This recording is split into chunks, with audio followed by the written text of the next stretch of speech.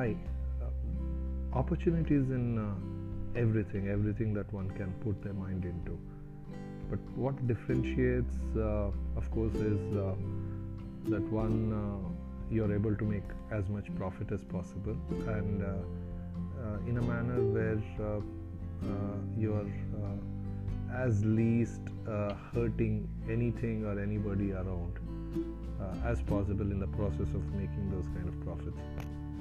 And if you're able to achieve that, then you have a perhaps more sustainable venture. It's as simple as that. But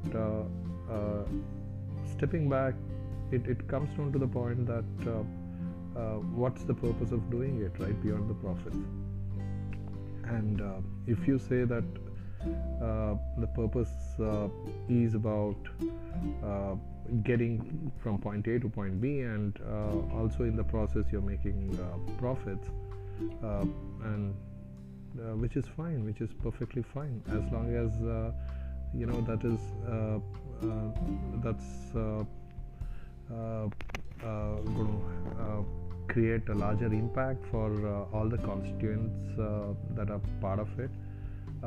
As in to say that when you're only profit driven, your constituents are your shareholders, but when you say you are a purpose driven, your constituents are all the stakeholders that include those who provide all services and supply to you in the process of whatever you are delivering with, and also those who consume it, who pay for your product or services, and not to forget whatever the fallout of it, as in the waste in the process that you produce, or including after use of customer, right? I mean, after the use and at the time of the discarding, when it is junked, when it is wasted, what happens to it and how that gets segregated and reused, or whatever the process that goes into. So when you talk about a stakeholder, it's the complete 360 degrees. So if you're able to